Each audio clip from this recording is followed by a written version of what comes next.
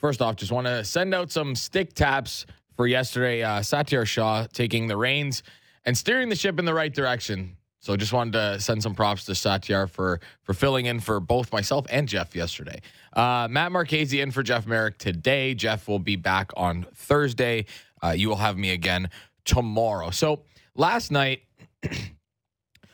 big night in the Eastern Conference wildcard race. And Pittsburgh really, really struggling here.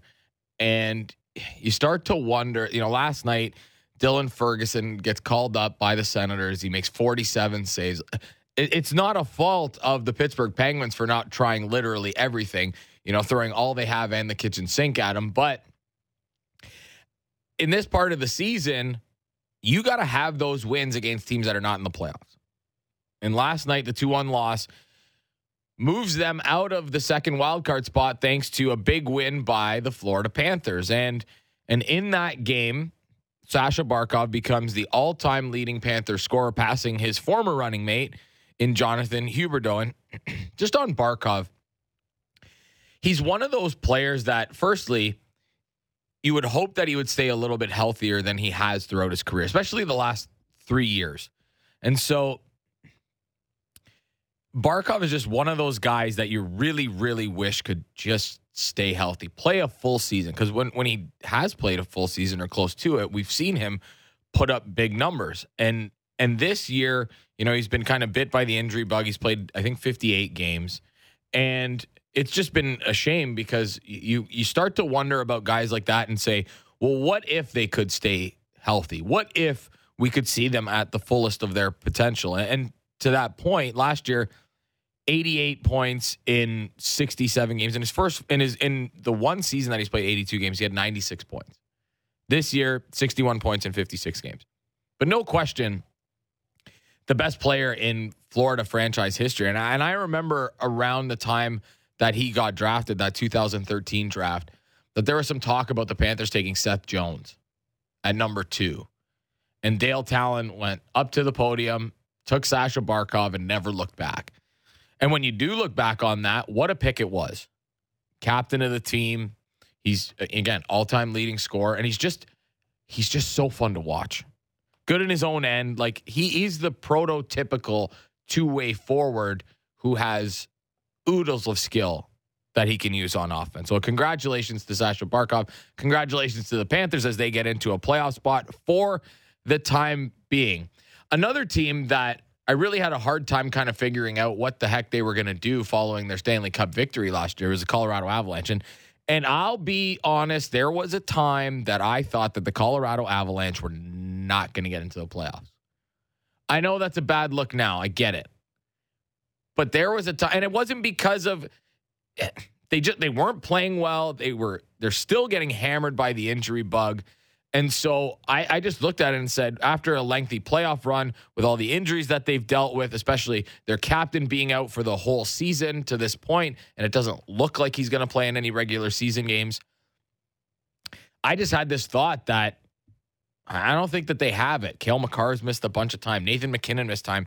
The only constant in that lineup throughout the season, they also lost Nazem Kadri to free agency. The only constant to this team this season has been Mikko Rantanen, and he scored again last night, 5-0 victory over the Chicago Blackhawks, and he is staring down his first ever 50-goal season. And I know we throw around the underrated label a lot, but my goodness, this has to be one of, if not the most underappreciated, let's call it, potential 50-goal campaign that I've seen maybe ever. He doesn't get the same amount of spotlight as, your McKinnons, your Makars, and when Landeskog, less so Landeskog, but those two guys take a bunch of the spotlight, and for good reason. They're incredible hockey players. But Mikko Rantanen quietly is in the top 3 in goals. Like, nobody's catching Connor McDavid. We know that. But Mikko Rantanen is having a fantastic season. And this is coming off the heels of a fantastic year last year where, again, when Nathan McKinnon missed time, that he was kind of carrying this team.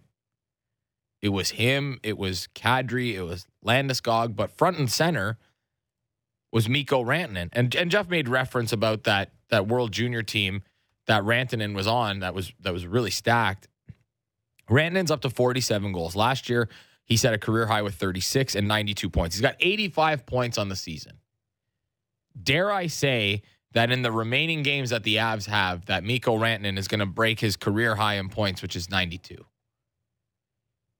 Imagine having a quiet 95 to 100 point season. To me, that's incredible. On a defending Stanley Cup team that, oh, by the way, is very, very close to top spot in the Central Division. They're just a couple points away.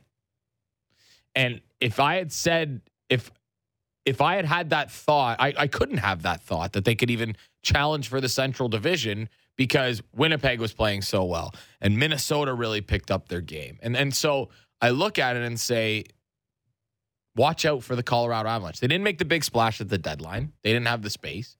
Or they didn't have the assets to make the move. They probably had the space with Landeskog on LTIR. But they didn't have the pieces. Their big move was bringing in Lars Eller, which I like. And then they brought back Jack Johnson. Colorado Avalanche are going to be scary, scary good in the playoffs. That's no secret. I know I was hard on the goalies earlier in the year with Alexander Georgiev, but he got the shutout yesterday, albeit against the Blackhawks. God, the Blackhawks not very good. That's a rough season in Chicago. My goodness. But the Colorado Avalanche are flying right now, and they could end up, even after all of this, could still end up as the top spot in the Western Conference.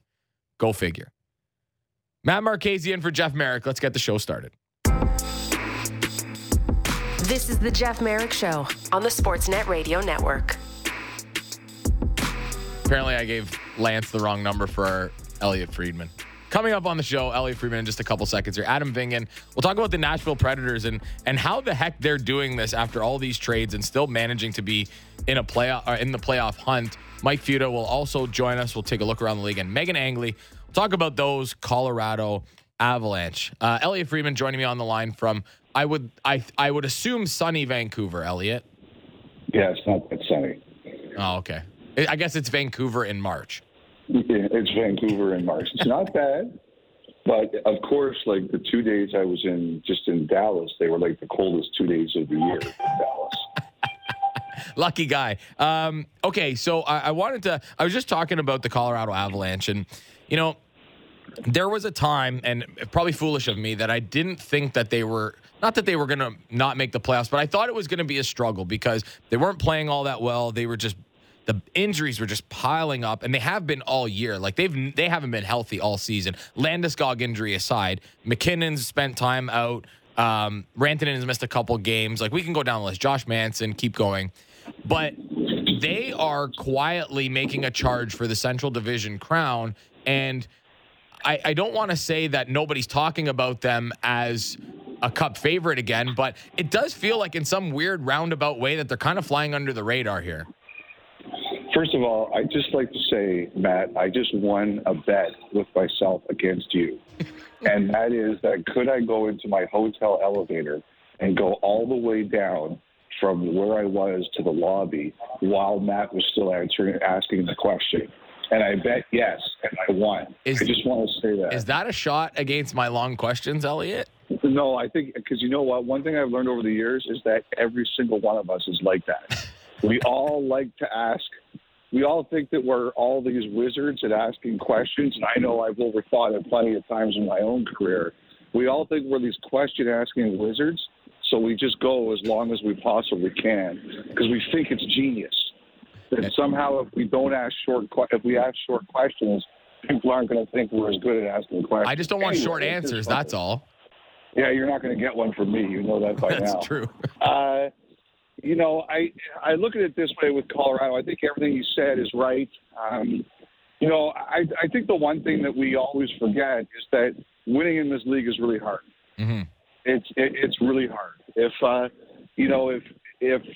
winning was so easy in the last 32 years, we'd have 32 different Stanley Cup winners, and we all know we don't have that. And I just think that it takes a big pull out of teams, and that's why I'm so unbelievably impressed at what Tampa has done, and why I think that underestimating their chances at any time is a stupid mistake. Colorado, they're 1 point out of first place now in their division. Yep. As you said, they've had a litany of injuries. I think that the biggest thing for them right now is that Landeskog is skating with the team in a non-contact jersey. Because, it's tough to tell fact from fiction sometimes, Matt, but there has definitely been a lot of questions about will Landeskog be okay to play. And Sean Reynolds asked Chris McFarland last week about it, the Avalanche general manager, and he just said, look, we're hopeful. But to me, even that a week ago was saying nobody really knew for sure. And I think it gets a lot harder for the Avalanche if Landeskog is not there. But I think the other thing, and I know the organization feels it, is they went to Finland during the season to play that game against Columbus. And I heard that one of the things the team said after that trip was over, like in their debrief with the league, is that you can't do those in season. They take too long to get over. Like, you think about it, at least the Blue Jackets, they're an Eastern Conference team in the Eastern time zone. The Avalanche are a Mountain Time team. And I just think going back and forth like that, in addition to all their injuries, took a lot out of them. And I think they're finally getting settled. They're finally going. And I think one of the best players in the NHL that nobody talks about now is Bowen Byram. Yeah, and you know what? Like, he's been really good all season. Yeah. Like, when he's played, I know he dealt with some issues earlier on in the year, but he's been really good when he's played. The other thing is when Cale Makar is out, he's also really good. Do you know what Colorado's record is without Cale Makar in the lineup? Because I think this is really telling about how good this team has been. Because I do have it. Hit me. What is it? 11-2-1 without Cale Makar in the lineup this year. Well, that just proves he stinks. Well, he does say every time he's in the lineup, he feels like they lose. So, I get it. But that to me is just an indication of a team that plays their systems really well. And they've got, you don't have a guy that fills in for Cale Makar. That's not possible. But they do have they have depth around these guys that when somebody misses some time, that other guys do step up in their place. Look at what happened last year when McKinnon missed all that time. Rantanen went on a tear. And again, he's on a tear again this year. He's got 47 goals. I just can't believe that we're not talking, and I don't think we're talking enough about how good Colorado is going into the playoffs here. Well, I think it's a bit boring, right? Like, everybody knows they're good. Everyone really knows how talented they are. It's a bit boring to talk about the reigning Stanley Cup champion. You kind of want to move on to the new shiny toy. So I think that's what happens. Also, it took them a while to get where they are. The one thing about them without Makar is that it kind of reminds me, there were times when Crosby would be out of the lineup in Pittsburgh and Malkin would just go wild. Yeah. It's almost like, he kind of enjoyed the challenge of, okay, Sid's out. It's my team right now. And I'm going to put them on my back. I think there's, McKinnon, I think the thing that really helps Colorado win, I think there's two things that help teams win in the NHL. One is great talent. You can't win without great talent. And the other is great will. And, that's the way it goes. Great talent doesn't win without great will, and great will doesn't win without great talent. And I think Colorado has those things. The guys at the top of that roster, from McKinnon on down, they're hugely competitive and hugely talented people. And I think that there are some teams that when a top player goes down, it motivates them to show that they can still win. I remember Colorado winning the Stanley Cup in 2001 with no Peter Forsberg. We didn't think they were going to beat Jersey without Forsberg, and they did. 7 really tough games. And I think that just shows if you have both, you can win in this league. For sure. Elliot Friedman from Hockey Night in Canada and 32 Thoughts joining Matt Marchese here on the Jeff Merrick Show. Dylan Ferguson last night. And I do feel bad in a way for Pittsburgh because they literally threw everything that they could at Dylan Ferguson last night. He makes 47 saves, and it's really putting the Penguins in a tough spot here because for a while it felt like they were at least cooled for a bit. And then the Panthers start winning. They get the win last night. Penguins are out of a playoff spot.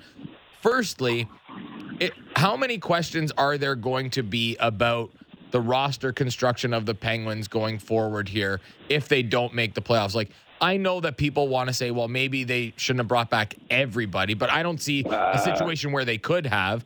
But, you know, guys like signing Jeff Carter to a long-term deal that they can't really get out of is going to be a big problem for this team.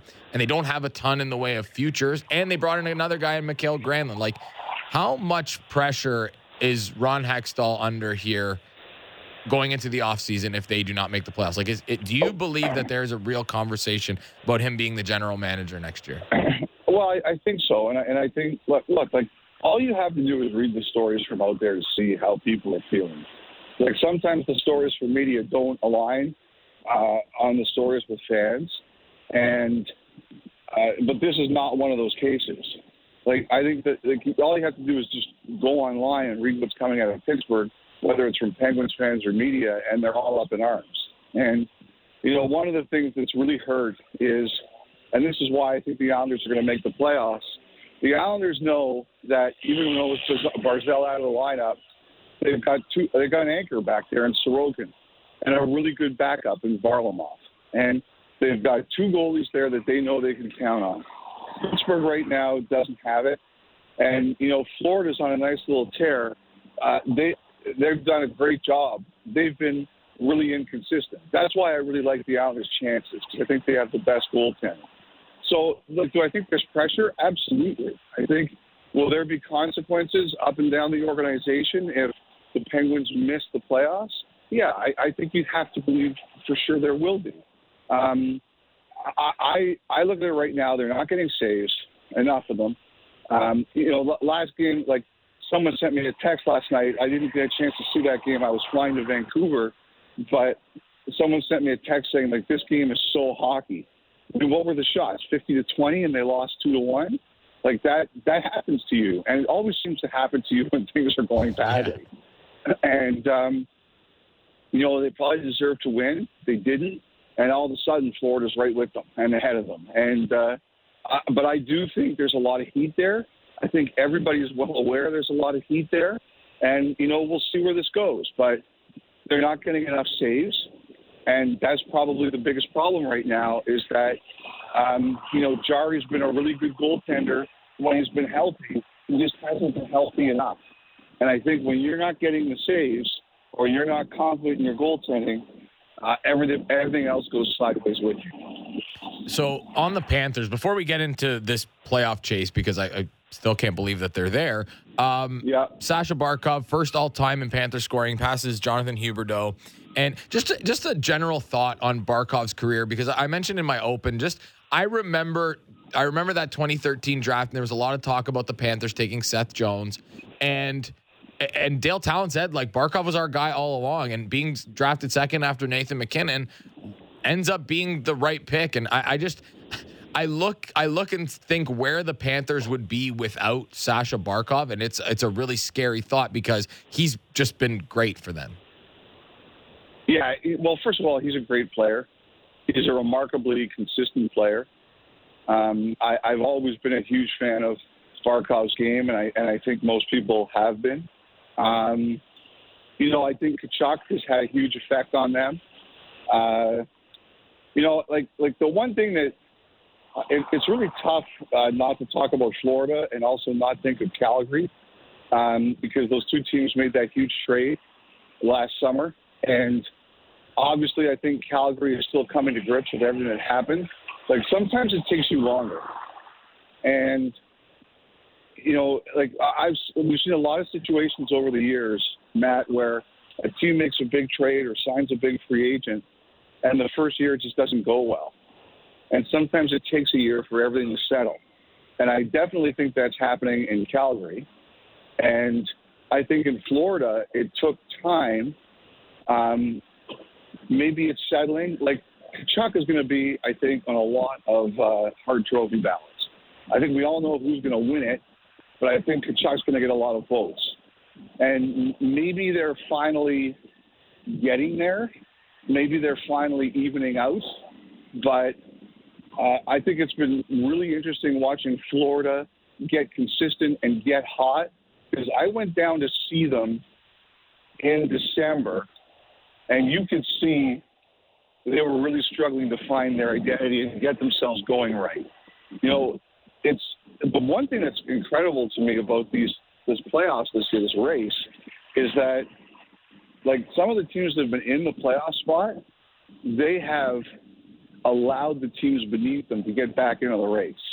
Like Pittsburgh sure has, and Winnipeg sure has, although Winnipeg has teams behind them that can't take advantage of it.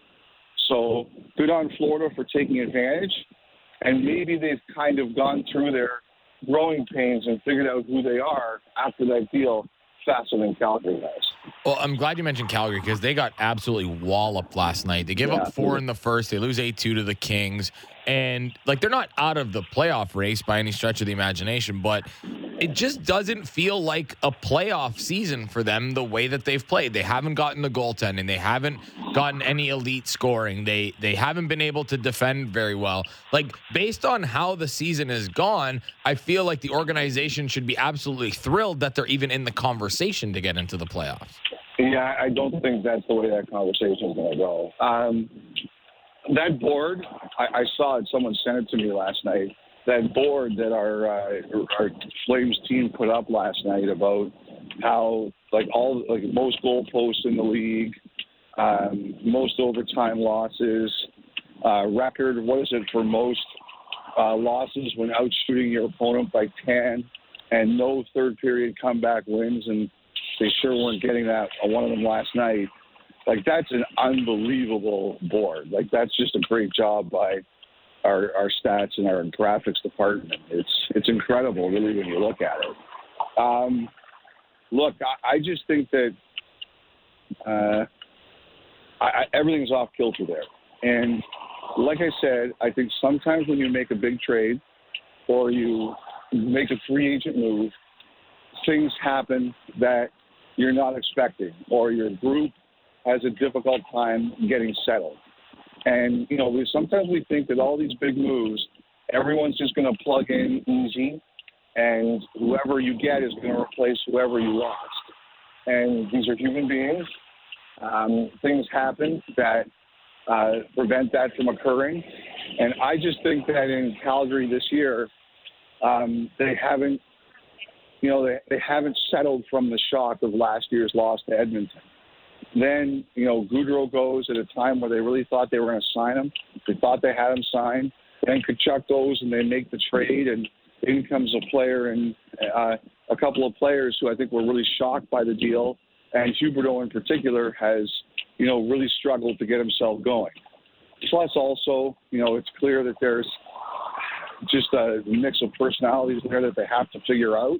And, you know, I just think that it's never been settled. And, you know, the one thing is that, Matt, is that winning cures everything. If you go on a big stretch and you're in a good place, winning covers up a lot of your problems. But if you're not winning, losing or struggling makes them worse. And because Calgary hasn't been able to get on enough runs, they haven't been able to overcome just all of the, I think the way I call it is just the transition, the change that needs to happen. And, you know, maybe they have to figure it out this off season. Maybe they have to do more. But I just think that, you know, basically they had to make some big changes that weren't all they're doing. And they got into a situation where it just couldn't settle. And now they're going to have to figure out how to settle it. You know what else covers up a lot of mistakes? Good goaltending. They haven't gotten that either. Like Markstrom. It's been a crazy year for Markstrom. People ask me all the time, what do you think is going on with Markstrom? I don't have a good answer. You know, I know that he's better than this. Like I said, I was traveling last night, I was on a flight from Dallas to Washington, so I missed a lot of action. I went to Vancouver, so I missed a lot of action. And, someone actually said to me, yeah, he got lit up, but they were never in it, and he actually made some pretty huge saves. But I don't know. I can't figure out the Marksman thing. I wish I had a good answer. I don't have a good answer. Speaking of goaltending, Devin Levi, so he signs with the Sabres. He's in and around the rink. What do you think the plan is here for him down the stretch? Because they've also got Eric Comrie potentially returning from injury soon. 3 goalies is one problem to have. 4 is an entirely different animal.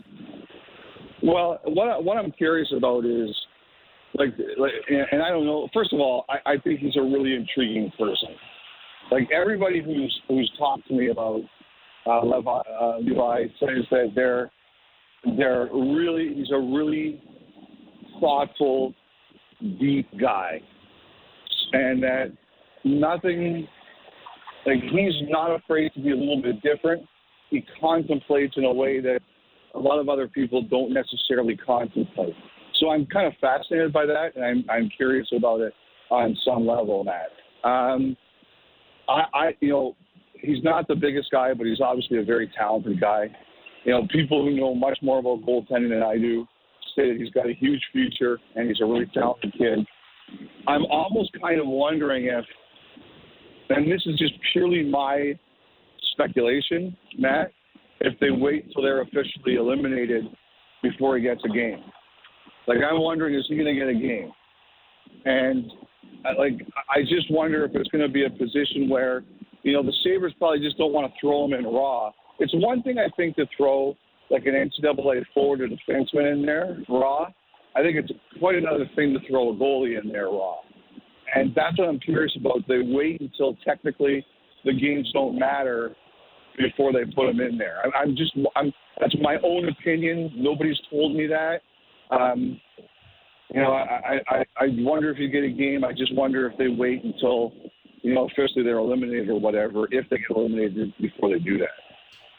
Another goalie that has not been thrown into the fire, but you talk about a team that's basically eliminated from the playoffs. Joel Hofer's getting another start tonight. He'll start against Detroit. He was really good the other night. Unfortunately for him, he had a skate blade issue and misses out on a shutout, which for fantasy hockey purposes, I know that irked a lot of people. But what do you think going forward here with the Blues? I know the Binnington thing.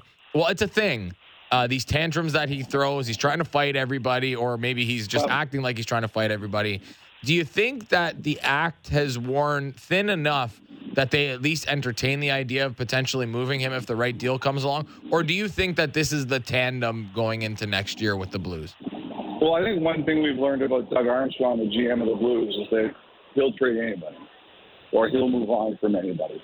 I don't think that you, what's the old line? The surest prediction of future behavior is past behavior, right? You look at what Doug Armstrong's done and the players he's moved on from, I don't think you can assume that. To me, if Pietrangelo wasn't sacred, nobody's sacred.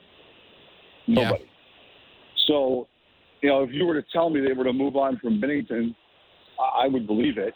But I also know that in this league, you need 2 goalies now. So if St. Louis's goal is to try to come back and win, then I just don't think they're doing that unless they have a replacement, unless they've just decided it's something they have to do. But Hofer's a really talented guy. I think when Arizona and St. Louis were having some talks about some certain things, Hofer was a name that came up, and the Blues didn't want any part of that. So, I think they think really highly of him, and the way he's played so far, I don't see any reason why they wouldn't feel highly of him. I also like that he goes through the line, too, after they score. Not every goalie does that. Very few. I love the things that you pick up about goalies. That's incredible. I have to say, Merrick deserves credit for that. Of course. Before Hofer even came up to the NHL and did it, Merrick was the one who told me about it. Of course. Quick one before we let you go here. The Rangers playing the Hurricanes tonight. The Rangers have won 4 in a row. They've scored 5, 4, 6, and 7 their last 4 games, including 6-0 back-to-back shutouts, 6-0 against the Penguins, 7-0 against the Preds on back-to-back nights. Does this just feel like a team that now that they've got settled after their acquisitions, that they've just finally found their groove? Or was this just percolating under the surface the whole time with this group? Well, they're very talented. It doesn't surprise me that they could have games like this. The Rangers are going to be able to embarrass you if you're not having a good night. Look, like we talked about Pittsburgh. Pittsburgh's in a real bad one right now, and the Rangers took advantage. And look, and Nashville was on the back half of a back-to-back. No Yossi, backup goalie. The Lankinens had a good year, and they took advantage. And that's what good teams do. They pound you when you're not 100%. I think the other thing, too, is that, the Rangers are an interesting team to me. Like, one of the teams that played them recently said that, in the playoffs, there's a lot of real north-south hockey. The Rangers have some real east-west guys. Like, Panarin can be an east-west guy. Kane is obviously a guy who's an east-west guy because they're so creative. They like to use the full ice, right? And I think, especially when the more kinds of players you have who do that, I think you adjust. I'm sure, they were adjusting a little bit to playing with Tarasenko. I'm sure they're adjusting a little bit to playing with Kane. And that's not a kind of hockey that you see a ton of in the postseason. So I think the Rangers had to get used to each other, but there's a lot of talent there. And like I said, Matt, there's a couple of those teams that weren't full strength, and the Rangers just took advantage of them and pounded them. Now, I have a question for you. Yes. I'm not a big merchandise guy. I have some. I buy some. Mm-hmm. But what do you think of Fanatics? So I saw a tweet today that somebody said the NHL has a joint partnership with the company that T-shirts don't fit. So there's that. I think it was Sean Shapiro that actually had that. Listen, I have a couple of jerseys. They're really nice. Like I've got a nice Wayne Gretzky Black Kings jersey. That's nice. That's gorgeous. I was wondering about that because, Adidas has been big into that. And I don't know, I look around, I don't see too many companies that are into the whole jersey business. So this really felt like a no-brainer for me. Well, it's interesting. Like I said, I'm not a huge merchandise person, but I've done a little bit of work on it this morning since I woke up and saw the story. And, you never know. Like, is it that bad or is it the same 50 people tweeting about how they hate something? And, I didn't realize, I've done a little bit of work over the years on Fanatics and Ruben, the founder, and how powerful they've become. Like, it's one of those stories that kind of goes under the radar, but they've done a really good job of taking control of the market. The one thing that I didn't realize was they've been making the MLB uniform for, about 5 years now, and Nike just throws the swoosh on them. I'm really curious about this. So that says to me that if they handle jersey production that is capable enough that MLB wears them, it can't be that bad. But I'm amazed at some of the stories of customer service issues. Like I did have one with them where I wanted to cancel an order because somebody got what I was going to buy for them, and it was a nightmare. And I don't like that stuff. I think that you should have a firm cancellation policy, and if people don't use it, you should be able to do it. So I'm a bit curious about all of that, and some of the customers I think that seem to have some issues. But overall, I feel if they've been doing MLB's uniform for 5 years, there should be an ability to do the NHL ones properly. I'm very upset that you canceled my Alan Bester Leaf jersey, Breach. I'm really upset about that. I knew you already had 6. Listen, you spent a lot of time with us today. Thank you, sir. Enjoy Vancouver, and I will chat with you tomorrow. Yeah, it's just a big thing tonight. It's Canucks for Kids Fun Telethon. I just want to mention. I'm honored that I'm allowed to do this. They certainly could go anywhere with any other host in the world besides me, so I just really appreciate it. Have fun, buddy. All right, take care. There he goes. Elliot Friedman from Hockey Night in Canada and 32 Thoughts.